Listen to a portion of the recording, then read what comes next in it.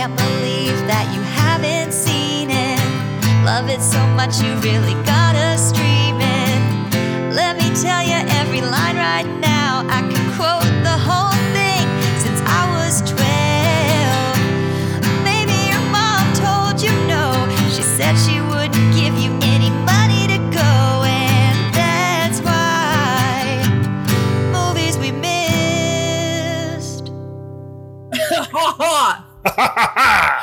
Hello, I am Brandon Greenhouse, and this is my very best friend, Jane Blackburn Hammer, and you are listening to Movies We Missed, a podcast dedicated to revisiting the films of yesteryear.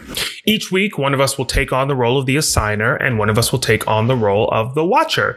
And the assigner gets to assign the watcher a movie that they have never seen before. I was the assigner this week, but before we get into that, I'm going to check in with Janie Poo and see how her world's feeling. My world's good. You know, when you talk about the assigner and the watcher, it very much brings to mind like a really, like a pre-planned sex act, which this podcast is not about. At least not this week. Yeah, exactly. So yeah, I had a very good week this week. Got a new computer so we can not have any interruptions when we are recording. So I'm very, very excited about that. I feel like I can see myself in HD for the first time, and it's a little jarring, but I'm gonna go with it. You look amazing. Oh, thank you. What else did you tell me to say? You're the vision of beauty.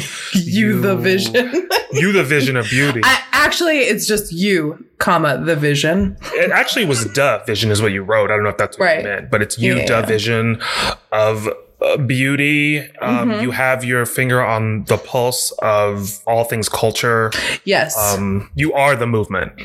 So I said everything you told me to say. Okay. Yeah, word for word. And I will Venmo you later. So just, hold your breath for that. Okay, well, we're recording. So, That's like when you go out to dinner with somebody and it's like, there's literally no excuse anymore. Like, there's no excuse. Like, sorry, I don't need cash.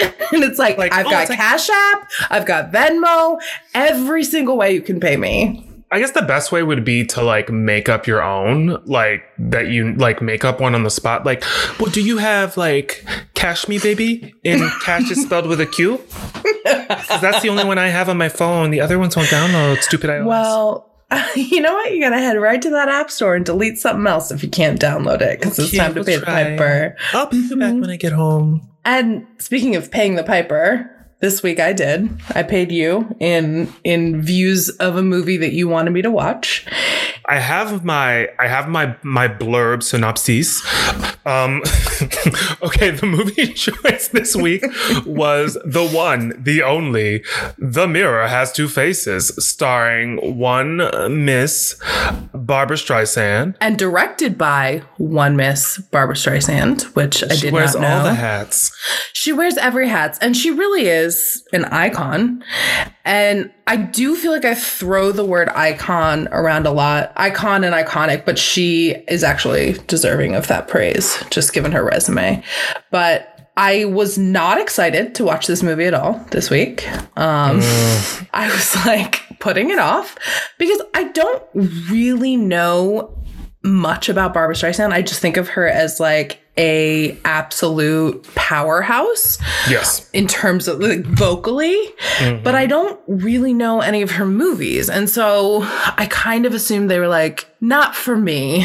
I put it off. I was procrastinating. And then when I finally sat down and watched it, I was delighted to the fucking max. It was so good. I really enjoyed it. It's a really good time, I think. It was. And I live to be proven wrong in these moments. I love it. And it was a fantastic 2 hours. Absolutely delightful. I mean, I think it's the best way to be proven wrong, to be like delighted by something unexpectly. Always just to be clear, I don't like to be proven wrong in other scenarios because I have an ego, but in this one, it's welcome. You? No. So, Brandon, I know you wrote down a quick plot summary. Yeah, I did. Okay, so we're just going to dive right into it. Okay. This is the story of two professors, both alike in tenure. Dr. Gregory Larkin, a middle-aged Columbia professor, is bogged down by an inability to strike a balance between love and career. One always seems to get in the way of the other. Sex often complicates his personal and professional endeavors. Finding himself at an impasse, Gregory decides to redefine what a successful intimate relationship looks like by removing sex from the equation altogether. He places a personal ad for a platonic life partner. Here enters Dr. Rose Morgan, a middle-aged and also quite accomplished Columbia professor, who, for a completely different set of reasons, finds herself also without a successful romantic relationship to date. After Rose's younger and much more romantically successful sister Claire answers Gregory's personal ad on behalf of her sister, Gregory and Rose meet and begin a whirlwind courtship largely based around shared intellectual ideas and scholarly pursuits. It appears that their platonic partnership is written in the stars at first. But soon, after thwarted attempts to renegotiate sexual boundaries and a call to re-examine what truly defines marital success, everything is called into question. You might want to give yourself a second once over in the looking glass, from a different angle perhaps, because word on the street is, the mirror has two faces. That was so beautiful. I am blown away. Did you write that all yourself? Was that all? Was it all Baby Boy? I mean, I picked up a Dr. Seuss and just perused for inspiration, but you know. Oh my God, that was a fantastic summary. So, absolutely. The first thing I want to mention is you start out and you learn about Barbra Streisand, you learn about Jeff Bridges and their characters. They're both professors and they're supposed to be, she's supposed to be this sort of dowdy, like unattractive character, which I guess has been like sort of a theme throughout her career. But it was so astonishing to me because both of them are like really attractive people.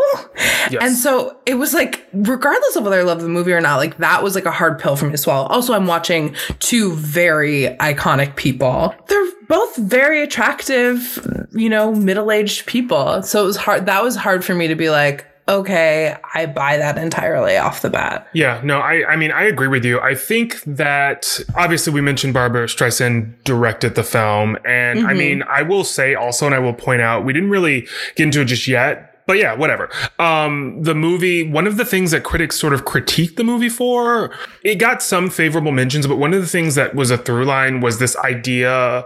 Barbra Streisand was sort of accused of celebrating Barbra Streisand a lot, which, a part of me is sort of like, if Beyonce is going to do a remake of this movie, you better believe that, like, she's going to bring in the best cinematographer in the world.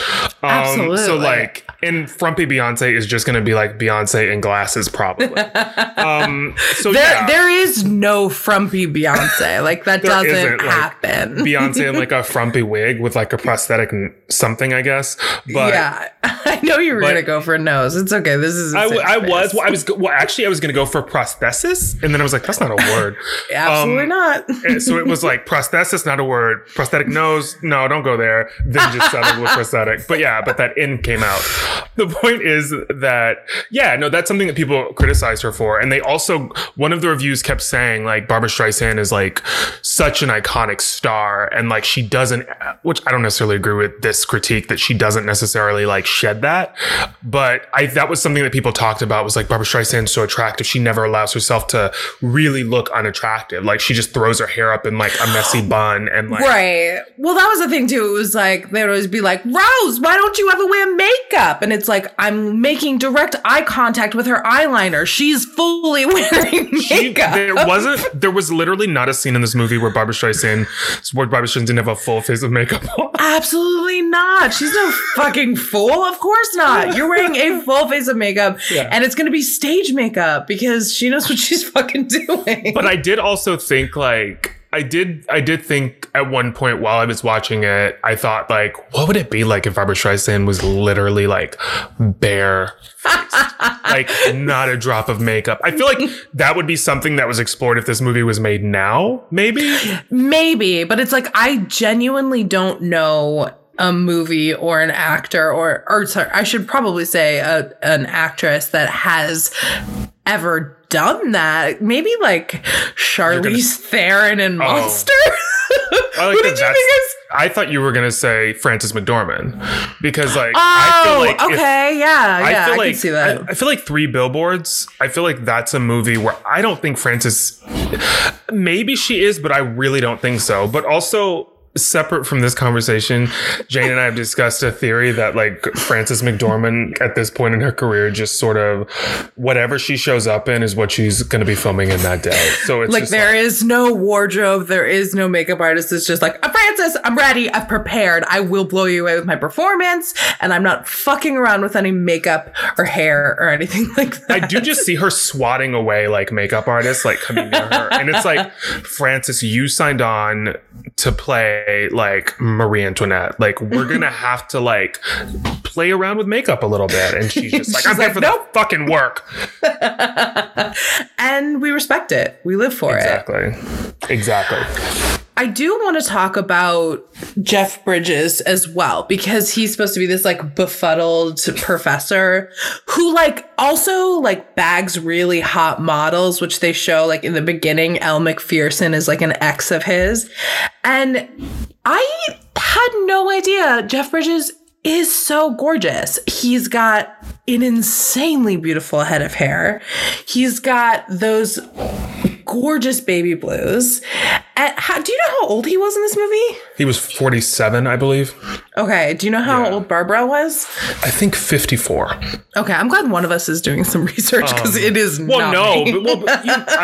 I'm obsessed with age, and like when I watch films, I just turned 16, so I'm thinking about things that I didn't before. You know, fingers crossed on that driver's permit, but you know, with pandemic and everything, who knows? Yeah, we'll see if we can get you behind the wheel, but yeah, and that fucker Principal Belding.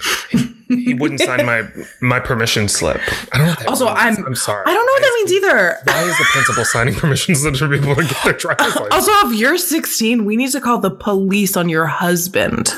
Oh, I thought you were going to say something about the way this aging process is happening. To drag me away for having like the full on Jack disease. It's just like you're dancing around Robin Williams age in Jack is what you're doing, which is about as believable as like Jennifer Lopez as like a teacher.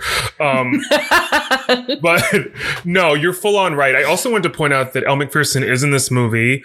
She is. We don't want to participate in any Elle Macpherson erasure, so I'm glad you mentioned that. No Elle McSlander.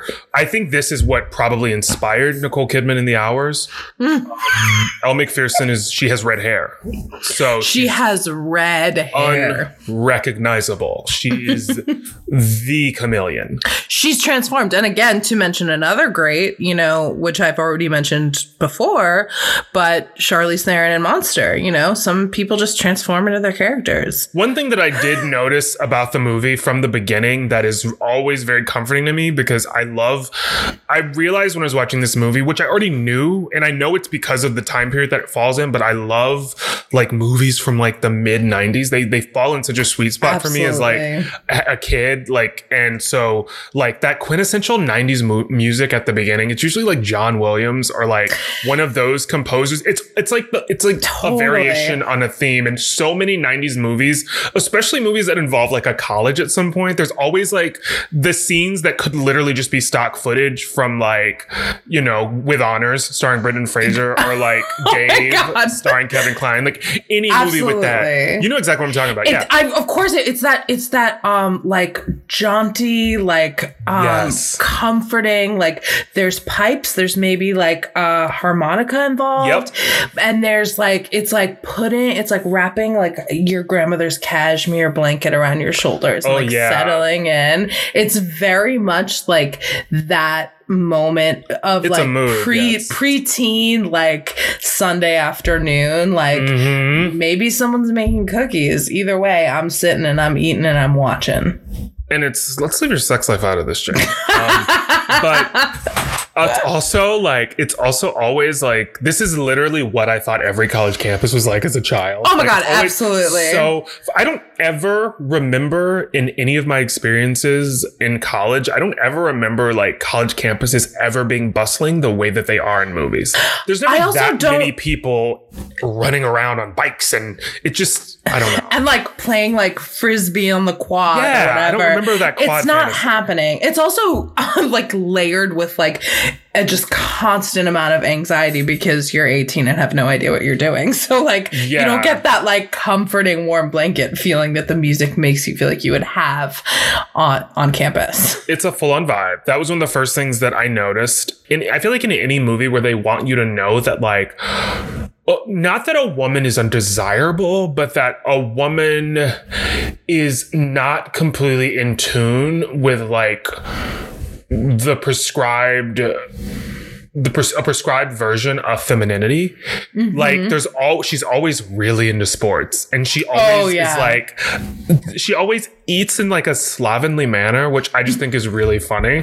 It's always like eating like fucking like ho-hos or snowballs. What is a snowball? Because I think it's that pink ball. When two men love each other, Okay. and they make an agreement of sorts with their mouths. All right. I'm sorry. No, I meant the food, which I guess this could also be described as food, and I'm just digging myself a bigger hole. But it's the No little more sex stuff. Okay. Hey, Let's keep it on the podcast. you brought it up. So another thing that I noticed, I don't know if you noticed, just getting back to the movie. So her sister Claire gets married in the beginning of the movie, and we assume it's her second wedding, and it's a very big wedding.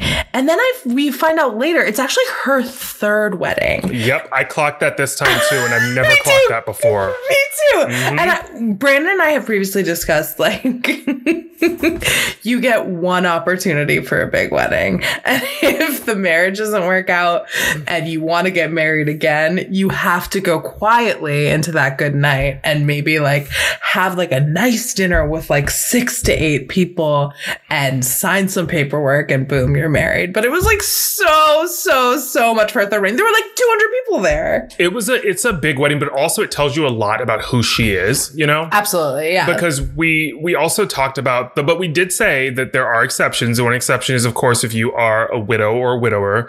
Like, if you want a second big wedding, like, I'm sure you deserve it, so go for it. But there's just something about like the full-on like princess fantasy, unless I guess I will also add on, unless your first wedding was like a really, really small affair, maybe, and like just adjust the piece, or, you know. Or there's another exception that I just thought of now. Okay. So we make the rules, by the way, everybody. So this rule write these is down. obviously so fucking loose.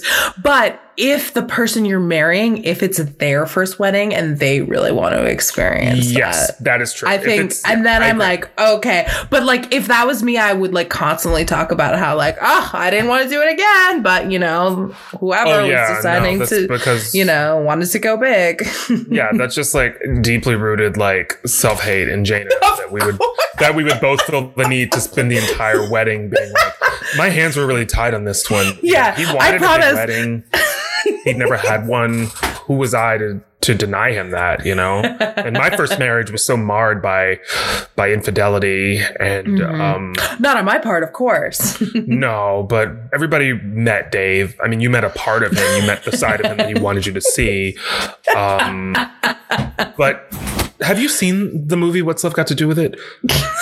Have you heard of Ike and Tina? I'm more of the Tina in this scenario. Yeah, I don't like to don the cloak of hero, but fits like a glove.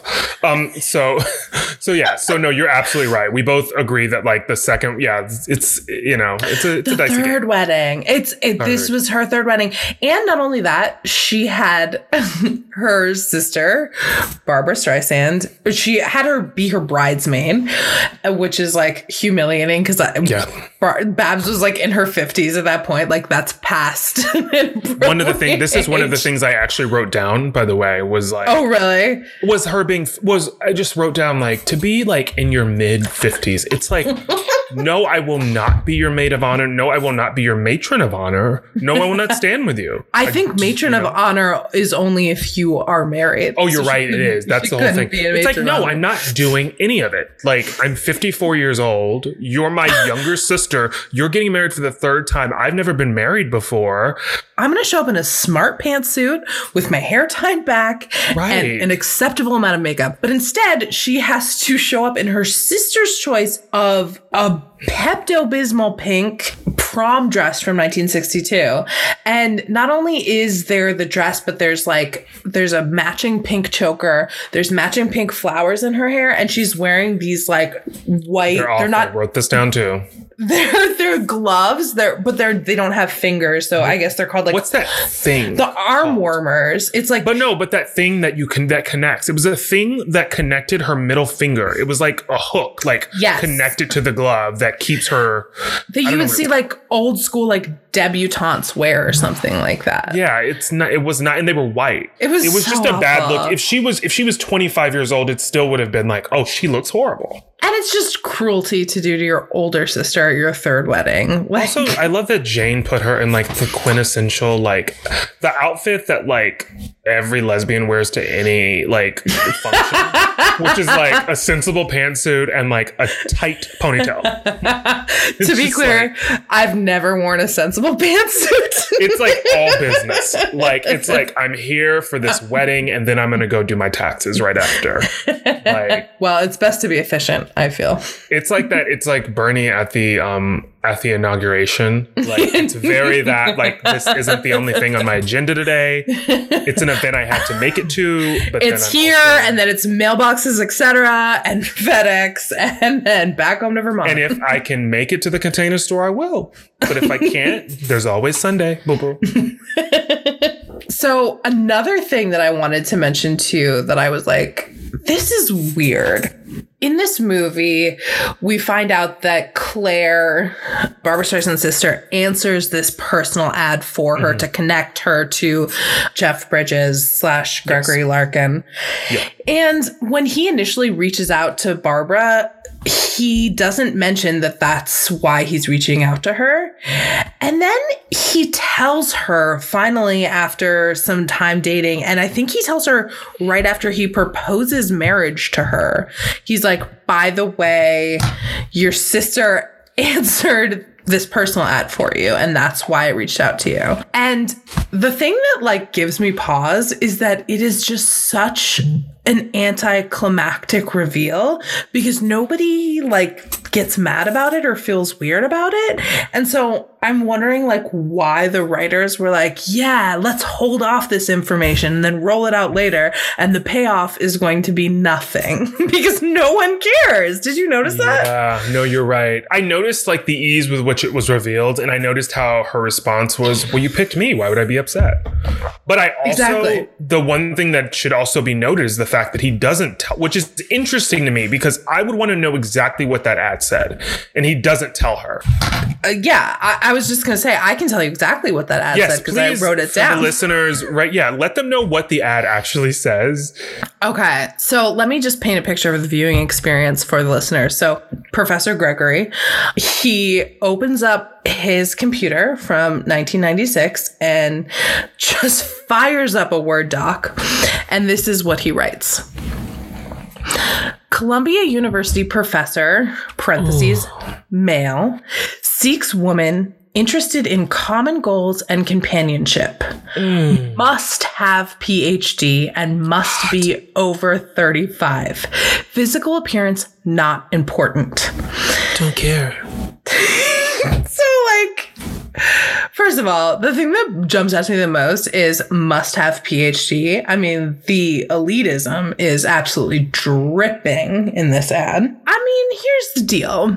I understand wanting to have someone who can have important and deep conversations with you, but that doesn't necessarily require a PhD. No. I feel like there are plenty of people in this world who have a PhD who have trouble connecting on an intellectual level. Honestly, that doesn't require any degree. It doesn't even require a high school diploma. Like, no. The most intelligent people I know didn't finish any type of school at all. So yeah. Exactly. You mean what you're really after is you want to be able to have a sort of meeting of minds. You want someone who values scholarship and like that kind of thing. But you can be a person without any degrees and be a voracious reader and a person who keeps up on politics and has interest in like philosophy and architecture and, classical music. Yeah, no, I you're absolutely right, Jane. I totally Yeah. I mean, whatever. It's such a silly thing, but that's just kind of thing. And maybe it's just a pet peeve of mine because I do think of myself as being slightly undereducated. So I'm always like, hey, I'm fucking smart. As if I'm in this movie trying to answer a personal ad from Jeff Bridges. Either way, I'm going to find something that offends me. So. No, you're very learned. You can't always read a room, but I've seen you read a book. So. Different types of reading. Very important. Yeah, absolutely. I also wrote down, is Austin Pendleton the original cuck? Who is Austin Pendleton? Austin Pendleton is Barry. He's the guy who calls Rose and wants to go on the date with her. Is that the actor's name? Austin Pendleton. Uh-huh. And you expected me to know that? Just he plays a lot of those sort of like, the sniveling men who sort of allow themselves to be walked on for an extended period of time, and you wonder if they enjoy it, kind of. Which also, to dive back into the movie in a very sporadic way, I will also add on, which we did not mention, that The Mirror Has Two Faces is actually a remake of a 1959 film. What? It was a French film, though. And, oh my God. You can tell how much research I did. That's crazy. I had no idea. And it was called The Mirror Has Two Faces in French. Oh, okay. I mean, and are you going to attempt the pronunciation? Yeah, well, I think we should both try it. Okay. Also, wait, disclaimer, I have never taken a French class in my entire life. I mean, I have, and this isn't going to be good. Okay, go. Okay. Le mirror a deux faces. I feel like it shouldn't be faces. I feel like you don't finish the word in French, so it would be like in French, so it would be like le miroir a deux faces. Je parle, do you better?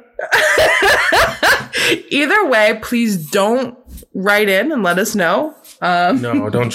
We want. We're dragging ourselves right now. We don't need to bother.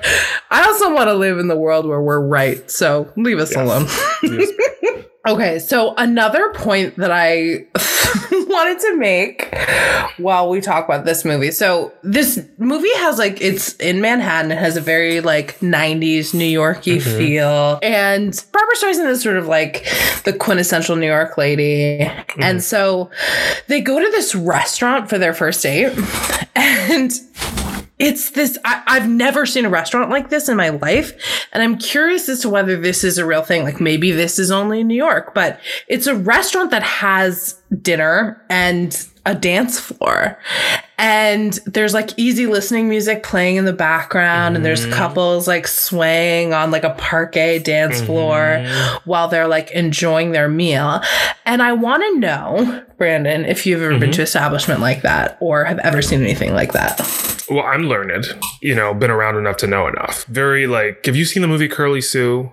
Yes, of course. Very that, very.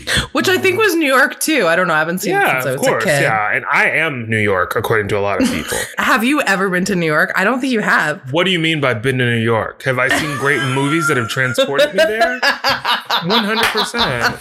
Honey. No, baby, you're from Texas. You ended up in Chicago. Here we go. Go ahead and use your favorite word of the day, Jane. Because what's my favorite word of the day? This is quintessential erasure, is what it is.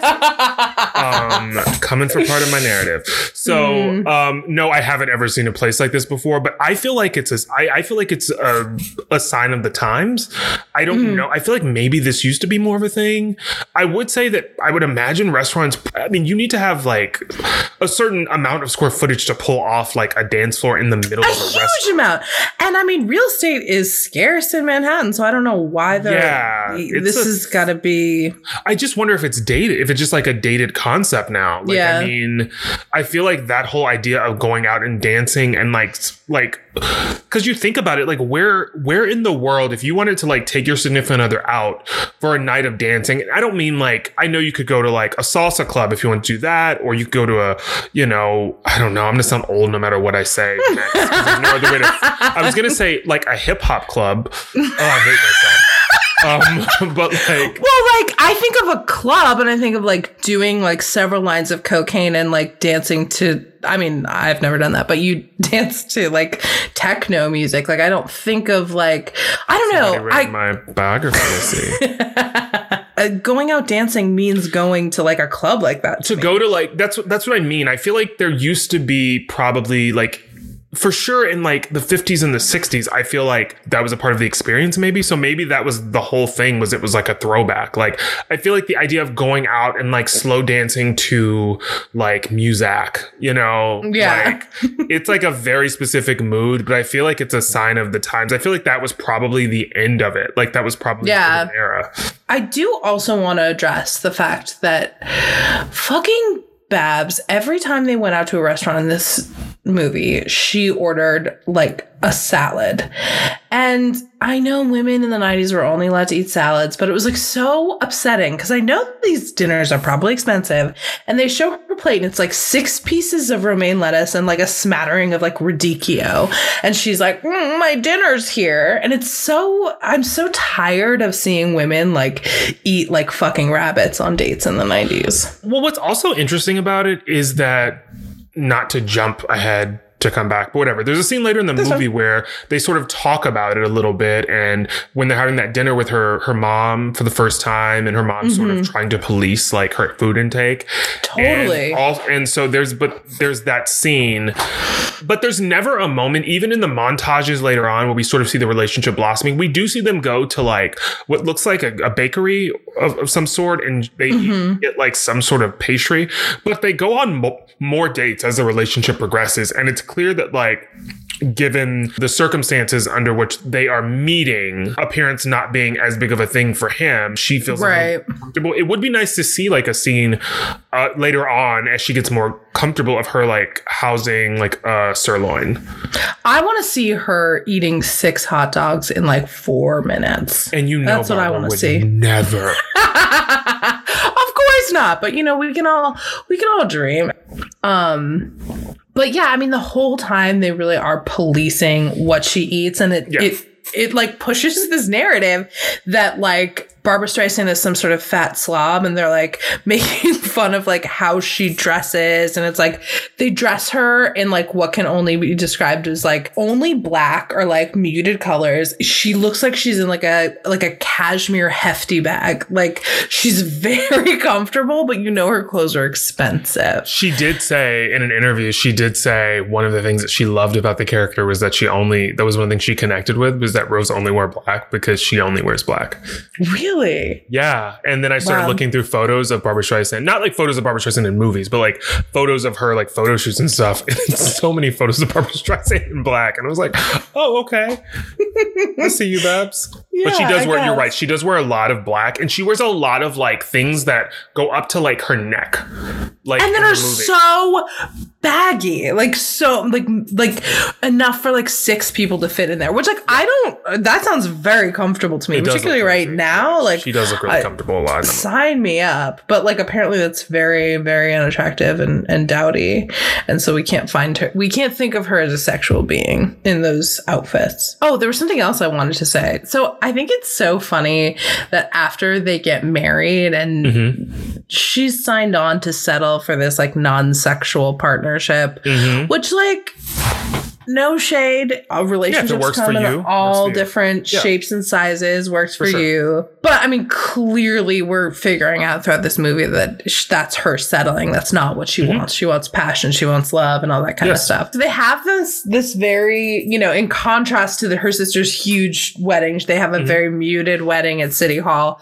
And then they go and she moves into his apartment. And I think it's so funny that she's moved the bedroom. They have 2 twin beds. Like it's like some sort of like Ozzie and Harriet, Lucy and Ricky situation.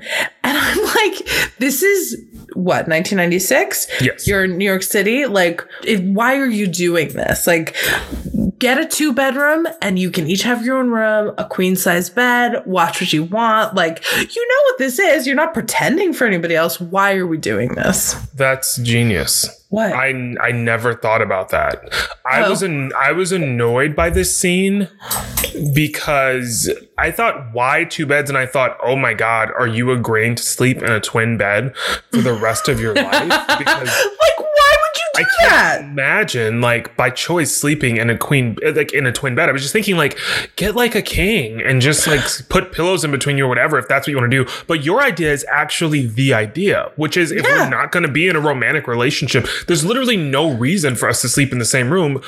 100%, Jane. Get your own room. Get your own bed. Get your own room. And that way you don't have to like shyly go into the bathroom to change. Be awkward like, between you. They're like going to bed and they're like, what do you want to do? Like, let's watch a movie. And he's like, oh, let's watch Lawrence of Arabia because it's super long. And of course I had to Google to see how long that was, because I was like, how long is that movie?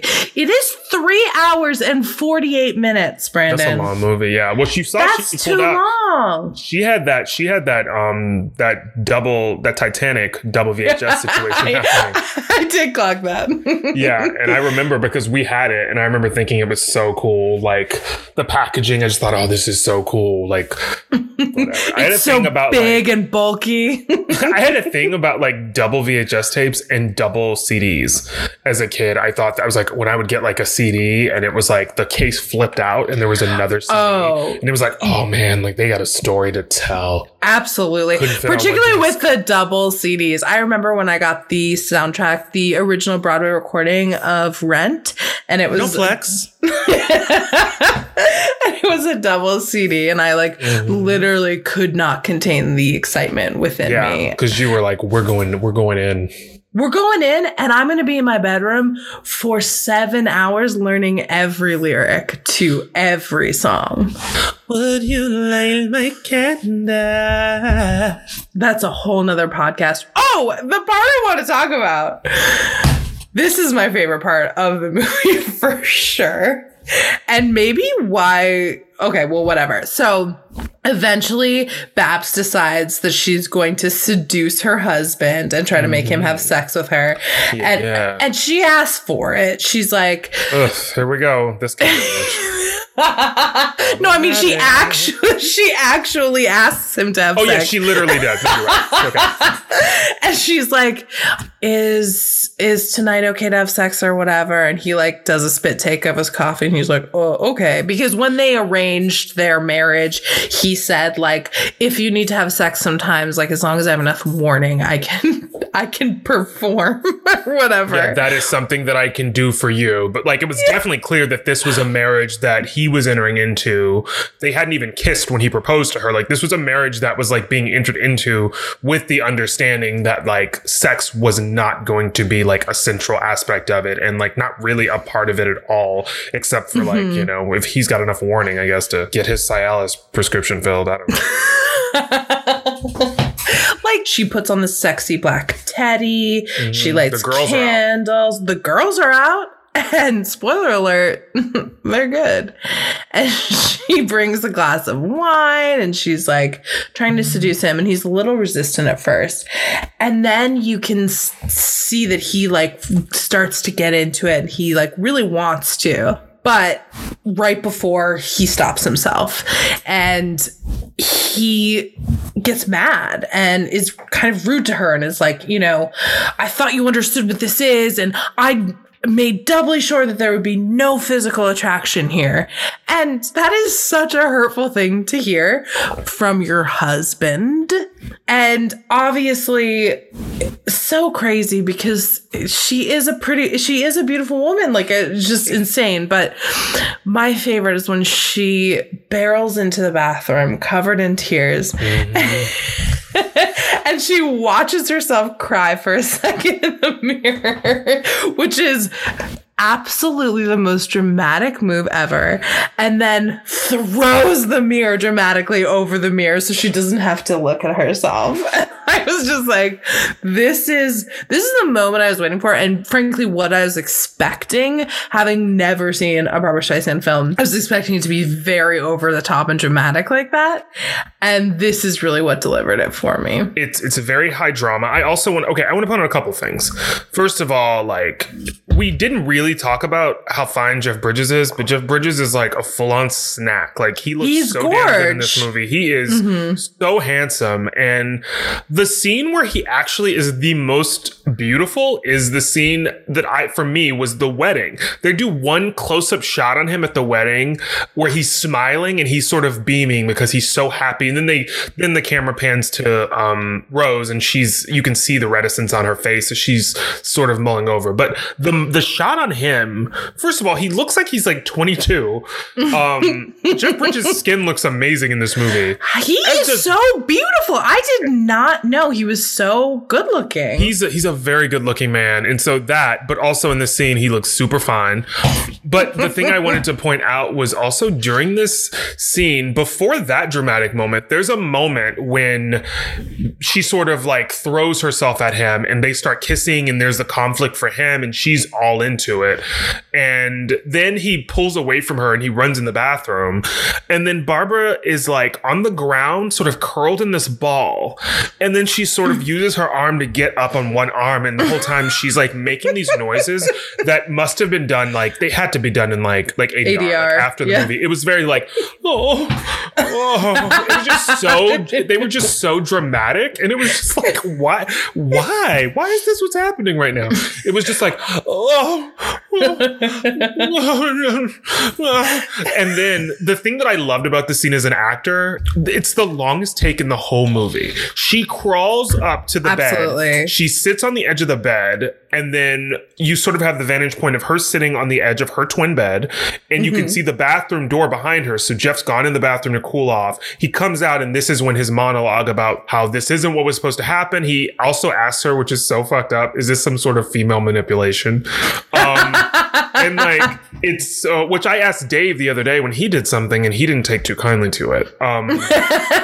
But it's like that scene it's like 2 minutes. It's just like 2 minutes of the camera on her in the corner, and he's sort of like pacing back and forth and going through things and sort of like being a little accusatory and cruel. But as an actress, you can see her. She doesn't speak. You know, he asks her questions like, "Did you really think that like this could work? Did you enter into this thinking that you could change the arrangement at some point?" And she's like, she just nods her head, sort of pained. But it's like, it's such a gift. As an actor, I was watching that and thinking, you know, that the director, being Barbra Streisand, I was like, she's smart because she has set herself up so well for this emotional journey. Because the worst thing in a heightened emotional state like that is to have to cut for different camera angles and stuff to set up when you are on an emotional journey. It's like, she's a stage actress. You know, she started out as a stage actress, and that's like what it's like when you're in a play and you get that full journey of that character. It can be jarring in my experiences translating that to film, to doing like movies and stuff. I didn't even think about that. Having to cut the camera, because it's hard, because as soon as the camera stops, I haven't been in a lot of movies, but I have been in a couple, and I have had experiences where I had to be in an emotionally heightened state. And as soon as the camera stops, unless you've got a director who's like running things with an iron fist, what happens sometimes is that the crew starts dicking around and people start joking and stuff, not about what you're doing, but just sort of in between takes. Just in between takes. Yeah. I mean, they're doing their job and somebody says something funny, and it can just like, it can cause like a deflating in the room as far as you having to sort of harness that energy. A really good director, which I've had the experience of working with, they will sort of spirit you away temporarily or get you in an area because they want to sort of preserve that for you where you are, your emotional inner life. But I just want to say that was like, I thought to myself, like, Barbra Streisand is a very smart woman because she set this scene up for herself perfectly. She was like, I'm going to set this camera up and we're going to go on the full journey, and I'm going to have everything that I need. And it helps. I mean, it's going to help the other actor too. It was just like, of course, it was just a really great moment. But I just wanted to point that out. But yeah, you were absolutely right, Jane. The moment with the mirror and the music increases. I said to Dave, I was like, this feels very like Beauty and the Beast. Like, well, it's so funny because it's like the rest of the movie is actually quite a comedic comedic movie. Yes. And so this moment of heightened drama, which is like intense, and I love the mixture of comedy and drama and doing that really well. And I think this movie does that, but this was this moment that I feel like was just so much. And my favorite part is when she like looks in the mirror and drinks herself in while she's crying, which like it's like such a dramatic thing to do. It's from the Jane playbook, by the way. Well, actually, this reminds me of an experience when I was like 7 years old or something like that. My mom was yelling at me because I didn't clean my room or something like that. And she was walking around behind me, yelling at me in my room, trying to pick things up. And I remember like turning to the mirror and watching myself cry. And my mom calling me out on it and being like, look, I know you love to watch yourself fall apart in the mirror, but you better get down here and help me clean up this room. And I was like so jarred in that moment, being like, whoa, I have been called out for my own narcissism. I'm 7 years old. I don't know how to handle this appropriately. And it was a great, humbling experience because now I don't need to make a movie where I cry in the mirror. No, you can cry in the mirror now on your own. Your own home. I don't think I've done it since, but I do appreciate the dramatics of that. So after this insane emotional breakdown, they end up spending some time apart because he goes to Europe and they have this like whole makeover sequence. Babs is in the gym. She's doing her aerobics. And it's like all these funny cutaways of her. Like everyone is dressed like they just walked off the set of like a Jane Fonda workout video. And she's like in like, you know, Columbia sweatshirts and bumbling around. But she's like starting to like get the hang of it and losing weight. Although like she was a very thin woman and we just saw her like in a teddy. We know that like she's like absolutely in no need to do that. But yeah, like she looks lovely. But when you are making a movie about a woman who... Which is also the only reason that they had her in those baggy clothes the entire film. Absolutely. Because you better believe Babs wasn't putting on weight to lose it. This wasn't The Machinist. Like... No, she wasn't Bridget Jonesing it. No.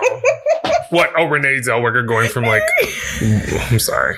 Size 2 to like size 4. Yeah. She's like... And they're like...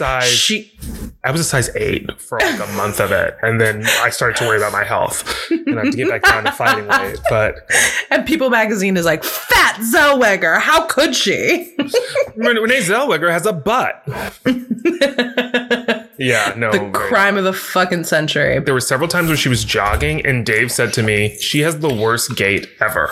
And I don't know if that was a Barbra Streisand choice or if that was just Babs running. But he was like, her form is so bad. And I was like, maybe just that's the actress at work. Although, who knows? I feel like Barbra Streisand's the type of person who doesn't get told that she's wrong very often in life. No, so of course not. I could imagine like a personal trainer who's got a really cushy gig and just can't bring themselves to like, you know, correct her. So it's just like, everything's great. You're fabulous. You're best at everything. Ever great. So that was the first thing. The second thing I was going to point out was that Dave also pointed this out, which is while she was working out, at one point she was working out like on a butterfly machine, like the ones that do this, and she stops and she pulls out a raw carrot and bites into it. And she also does it later on in the same scene. She does it with a celery stick, like just a bare celery stick. And both times Dave said, that is so fucking disgusting. She literally just took her hands off of that butterfly machine that millions of people have touched and then put that raw carrot in her mouth with her bare hand. And that is so disgusting. Particularly now, like that's like a pre-COVID world where we were just so fast and loose with our germs. I watch everything I watch now. I have a half second where people do something and I think COVID. And I'm like, I know. Then I'm like, this is 1974. But it's constant. There's also a scene earlier in the movie, which we haven't mentioned yet. yet, but her mother is played by the incomparable Lauren Bacall. Oh my God. How did we not talk about that yet? Lauren Bacall is her mother, who she lives with at the beginning of the movie. And I mean, a big part of Rose's issues stem from like having a mother who was played by Lauren Bacall, who is freaking gorgeous now, then, forever. It's distracting. She's one of the most beautiful human beings I've ever seen. And anytime she's on screen, I'm just... if there's anybody else in the scene, I don't look at them. Like, that's how beautiful she is. And she was like 72 when this movie came out. She was like 72. She's absolutely drop dead gorgeous in this film. There's also photos, like, which I've talked about before. My favorite thing in movies is anytime there's a celebrity in a movie where they have to have quote unquote younger photos. I don't know why quote unquote, it is what it is. Younger photos. Yeah. Yes. They have to have younger pictures of them in the movie from like, you know, their 20s or their 30s or whatever. And it's clearly like a person who's been famous for so much of their life that you know that like it's a photo of like Lauren Bacall that like Humphrey Bogart was like cut out of. It's like seriously, it's like her headshot from like 1943, and she like, I don't know if that's the year, I just made that up, but she looks stunning. I mean, no, it's like, it was like a photograph taken, like I said, like by like Louis B. Mayer. Like it's like it's that level of fame that has like sort of been a part of her life. She's been ensconced in for such a long period that even these photos of her just being drop dead gorgeous in the movie. There's a scene earlier. Well, also that photo in and of itself is recognizable. Like I've seen that photo before. Yeah, exactly. So it's like my eye immediately goes to that photo on the like banquette or whatever you call it. And it's like, yeah, I've seen that photo. That is the quintessential photo of Lauren Bacall when she's like 20 years old. Well, they're also just like the photos themselves are just so, in addition to like her being beautiful in the photos themselves are beautiful, if that makes sense, like composition. Of course. So they are just very striking pictures. So I mean, it's like seeing a photo of Joan Crawford. I'm gay, by the way. It's like seeing a photo of Joan Crawford being absolutely stunning in like 1935 on hey, like Bran. a bureau. I think the fact that you made me watch a Barbra Streisand movie did all the talking for you. I don't think you needed to officially come out on this podcast. Well, look who's talking too. So that was a really straight mask movie. That's why I mentioned it. Yeah, of course. But yeah, there's a scene earlier in the movie when Lauren Bacall, Hannah is the character's name. Hannah is meeting Gregory for the first time, and they're having a dinner. And there's a moment in the scene where Rose begins doling out rolls to people with her bare hand, and I remember thinking, ugh. And then Hannah points it out and says, "Rose," and then Gregory's like, "Oh, it's fine." But I just remember thinking, yeah, girl, get some tongs. Get like a tongs or a napkin and just put the napkin on your hand and sort of plop them out. But yeah, or like latex gloves and like a hazmat suit and a fucking mask. Like whatever your kink is, you can fulfill it at dinner with your would-be with Lauren Bacall and Barbra Streisand. God, can you imagine? Be a fly on that wall. So I took us back. So I'm sorry, Jane. You were no, that's okay. The reveal. You were taking us into her transformation. So first of all, she doesn't speak to her husband the entire time he's in Europe. He is trying to make phone calls to her, and she just won't return them and won't pick up his calls. But all the while she's getting ready to be the hottest thing that he's ever seen. Basically, she wants him to see her as a sexual being. And so she's spending a lot of time on her outward appearance trying to make that happen. So he shows up, and the funniest thing to me about this is she's now in their apartment. She's made this sexy dinner, and the camera pans up. Either pans up her body or down her body or whatever. But she's wearing this tight black dress, and she's got blonde soft curls. She's now lightened her hair. She's gone from a brunette to a blonde, which we instantly know is movie for I Got Really Hot. But she looks how you doing those golden locks, Jane? By the way, I am a blonde, so just so you know, I'm very, very hot. And she's in this sexy black dress, and she looks exactly the fucking same. She just has blonde hair and a black dress. And don't get me wrong, she looks beautiful because she's been beautiful the whole movie. And by the way, she's wearing the exact same amount of makeup as she was wearing when she said she doesn't wear makeup. Okay, that is a question for you. You know a lot about makeup. So is she literally wearing the same amount of makeup that she's been wearing the entire movie? Yes. I mean, maybe they put on another coat of mascara, maybe a very subtle set of fake eyelashes, but to me, it looks almost identical. Gotcha. I mean, okay. Truly, she's wearing makeup in the rest of the movie, so like whatever, but like maybe instead of a brown eyeliner, they use a black eyeliner, but it's makeup and it's not that different from what she was wearing. And she looks exactly the same. The only difference is that she's blonde and got a tight dress on. That's so funny. And this actually ties into what I was going to say. So this is, the last time we talked about the scene with the confrontation where he calls her unattractive, she runs off back home to her mother, who had misgivings about this entire sort of premise for a marriage anyway, like a marriage without any sort of attraction. But she goes back home.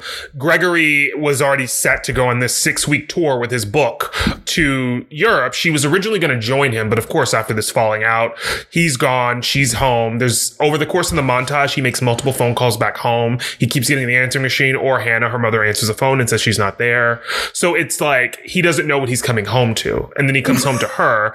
And then there's a moment in this scene, it becomes another confrontation because now Gregory's upset because she's beautiful and this isn't what he signed up for. And I think he's also upset because he's like, I haven't heard from you. And now you're made a nice dinner for us. Like, I don't get what's going on. And quite rightly, I think he is an absolute, he does have a leg to stand on in this argument where it's like, hey, I didn't hear from you for 3 months. Like, what's up, girl? There's also, okay, so here's another thing that is purely logistical, and I don't know why this was something that stuck out to me. So we're going back a little bit, guys. Jeff Bridges' best friend is played by the lovely George Segal. He meets her, and he actually gets on very well with Rose. And there's a moment earlier in the movie where Rose says to, Gregory mentions that he stopped by her office to take her to lunch, and she says, oh, I was out with Henry. And he's like, watch out for him. And she's like, I'm not his type. I think we're good. But there are these sort of snippets of sort of letting us know that they have a relationship a little bit, or somewhat of a relationship she does with her husband's best friend. It's that they've connected, which is cool. But then later on in the movie, during the montage, when he's trying to get a hold of Rose, he calls Henry, and Henry's like, oh, she took off the rest of the semester after you left. So she's on some sort of leave from school, which is just, I guess, to do this makeover till, yeah, she's taken the leave for the rest of the semester to do her makeover, eat her carrots and celery, I guess. What an extreme reaction to being like, I'm getting a makeover, so I can't work anymore. So I can't work and get my hair dyed. Let me beat down the fact that this makeover is so similar. She ends up looking exactly the same. It's so true. But I just think it's really funny that in that montage, when Gregory finally gets a hold of Henry and he's like, yeah, she took the rest of the semester off. And then Gregory says, how do you know that? And then Henry says, oh, I heard from her mom. And I just thought, why couldn't you just say I ran into her at a bookstore. I ran into her at the gym or something. But I heard from her mom was just what? So you're calling her house as well as Gregory? Right. And also, presumably you work at the same university. I think that's how they all know each other. Yeah, you just ran into Columbia professors. Yeah. Also, you could just say, apparently she took the rest of the semester off and leave it at that. But something about that being the way that is just funny to me. No, that's a really good point and subtle. But I love finding those logistical things in movies where you're like, why wasn't this explored more? Because this makes zero sense. Or those moments where they give too much exposition and it just creates more questions, and you're like, you gotta cut that line. Exactly. And then we wouldn't be wondering this. And then we wouldn't be curious about this relationship between Lauren Bacall and George Segal. But yeah, so you're right. So there's this whole conversation with him. He's upset because she's so beautiful now. And then she gets ready to leave. And then she has she sits down with him and she basically explains explains to him, I'm wrong. You wanted what you wanted. I'm the one who basically changed my mind about what my expectations were and attempted to sort of renegotiate. Once I'd agreed to this platonic partnership, I realizing that I needed more. I'm my bad, because you're not the one who changed. I'm the one who changed. But regardless, I no longer want to do this anymore. That seems to be it. But I pointed out, because this time watching it, I noticed that like one of the things that makes Barbra Streisand look different is she has completely different lighting from this point on in the movie.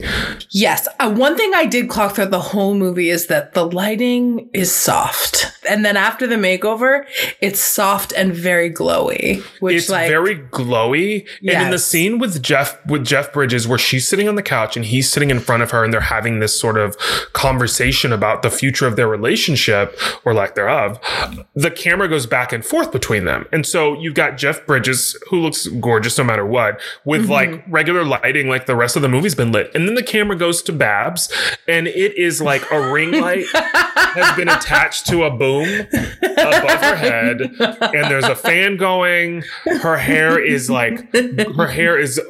it's feathered. It's a full-on fantasy she's living. And it just was so funny to me, because it was like, I love that baby girl did not offer Mr. Bridges that same lighting. She was like, you look good enough. This is mama's moment. So you just sit down in that seat, and we're gonna rig whatever we can for you so that you're not in the dark. But you best believe when that camera flips around, every single time, I'm gonna be dewy as a motherfucker. And you will gasp at the sight. And you know what? Honestly, it's Barbara's world, and we're just living in it. Me too. I'm all about it. I mean, if I was directing and starring in my own movie, you better believe the finances I would put into my own lighting, because I know how much of a difference that makes. There must be movies that actors star in and they think to themselves like, oh my God, I look so damn good. Like this movie, like everybody. And then they get to the theater and they see what the director did and they think like, that motherfucker.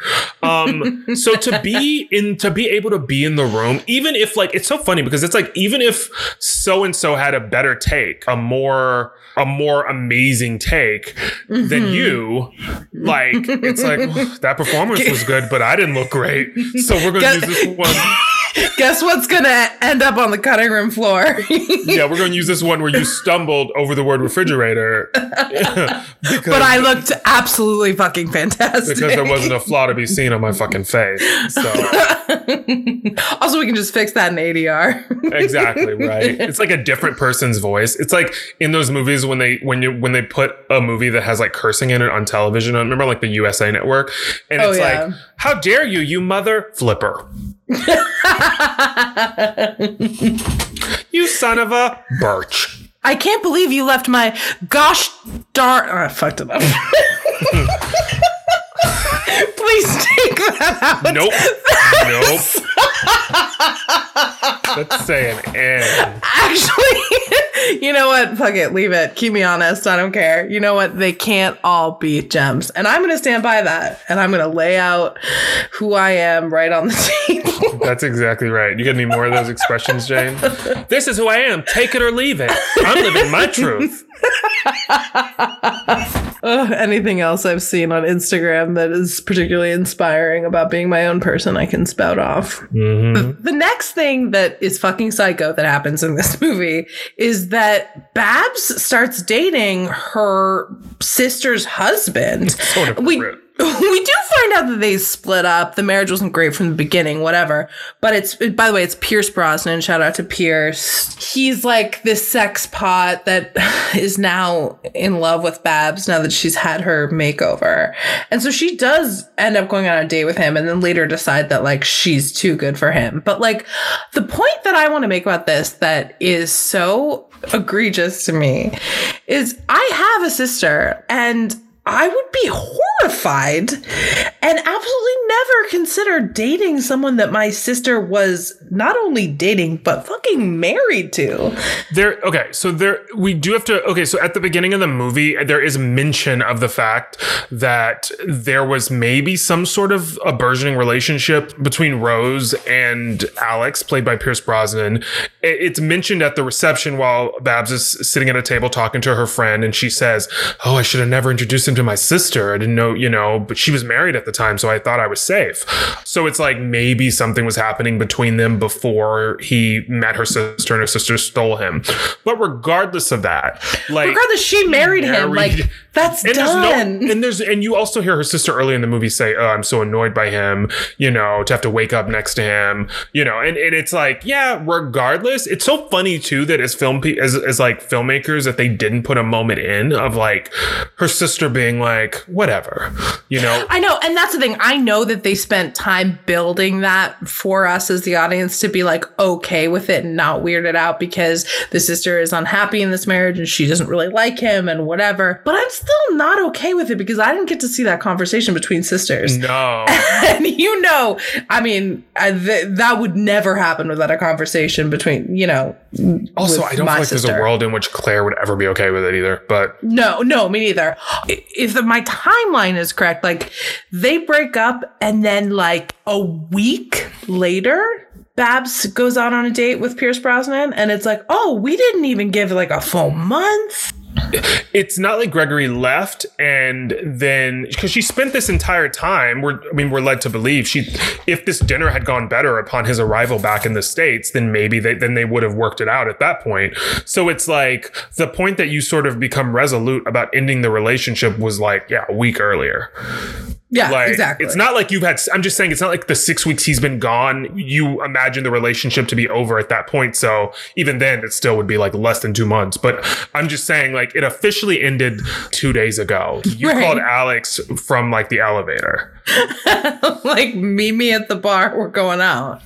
Exactly. It's enough. Anyways, so besides all that tomfoolery at the end, they do end up together. And there's a beautiful scene at the end where they are kissing on the street, and it's very quirky and fun and New York-y.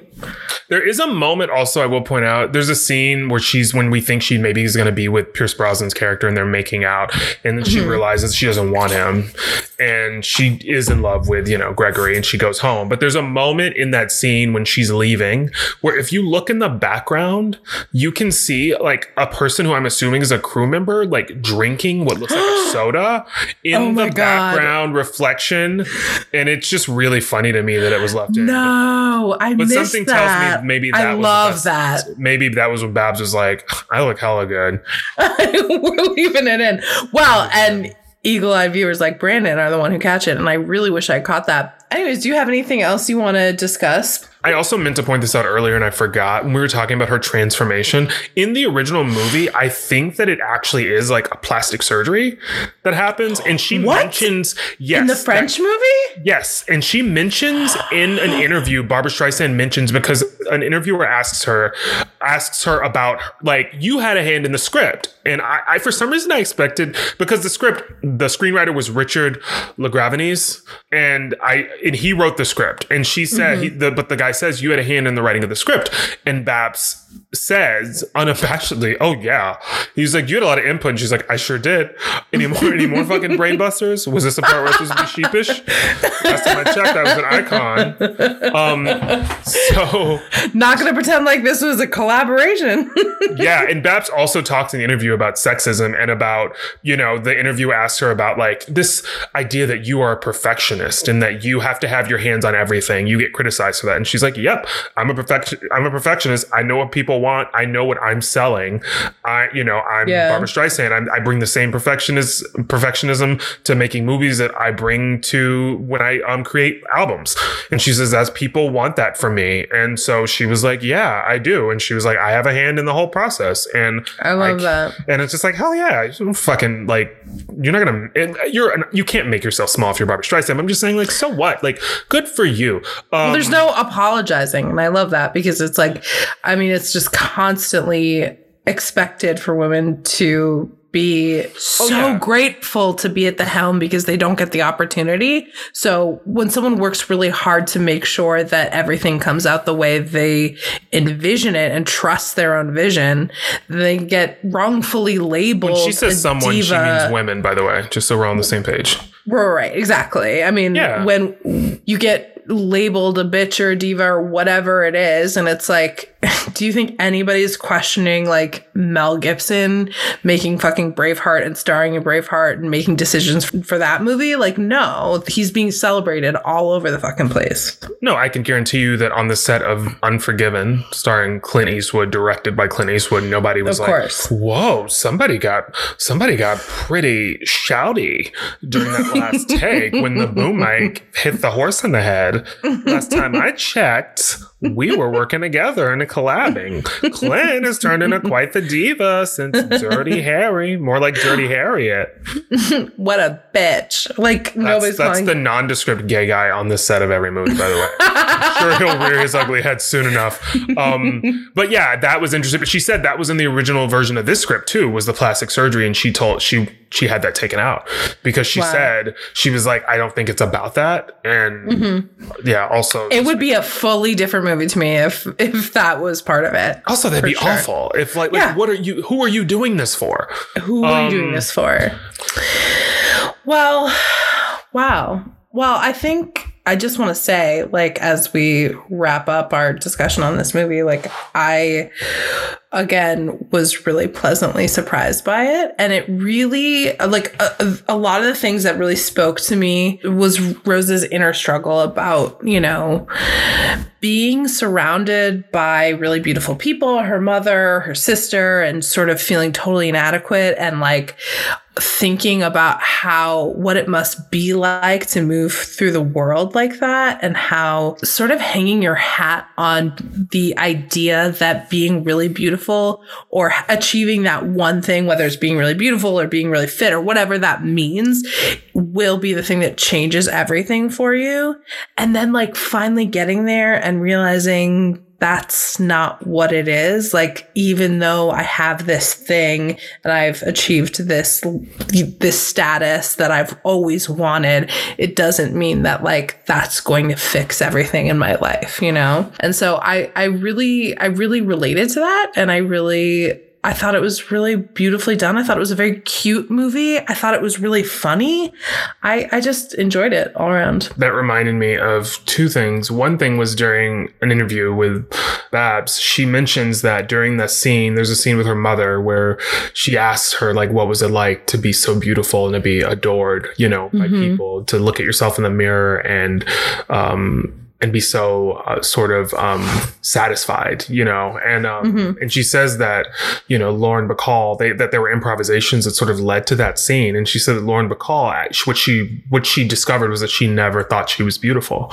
Yeah. And she said that was like an epiphany for her about this way that we perceive people being beautiful, and like everyone having their own inner struggles. And there's also a moment where after she's had her makeover and she's out grabbing cocktail with her sister, Claire. And it's like the first time that we see Claire taking in Rose as this sort of like also desirable woman. And Claire says, now you're just like the rest of us. Now you're going to do the same thing that we do. Now you're going to take an extra hour to get ready. And now you're going to walk into the room. And the first thing you're going to do is start assessing who you're prettier than and who's prettier than you. And the numbers change the older you get. And I thought, that's like it's just a classic. I mean, it's the classic definition of the phrase, the grass is always greener, right? Like we rationally know that, but certainly there's always a part of myself that lies to myself, you know, that tells me that that's not true. And if I get this one thing or have this one thing, everything else will fall into place. And when you do get that, it's true that anything else will rear its ugly head. And I think like the message of this is that like life is hard no matter what. There's always going to be something difficult. Yeah.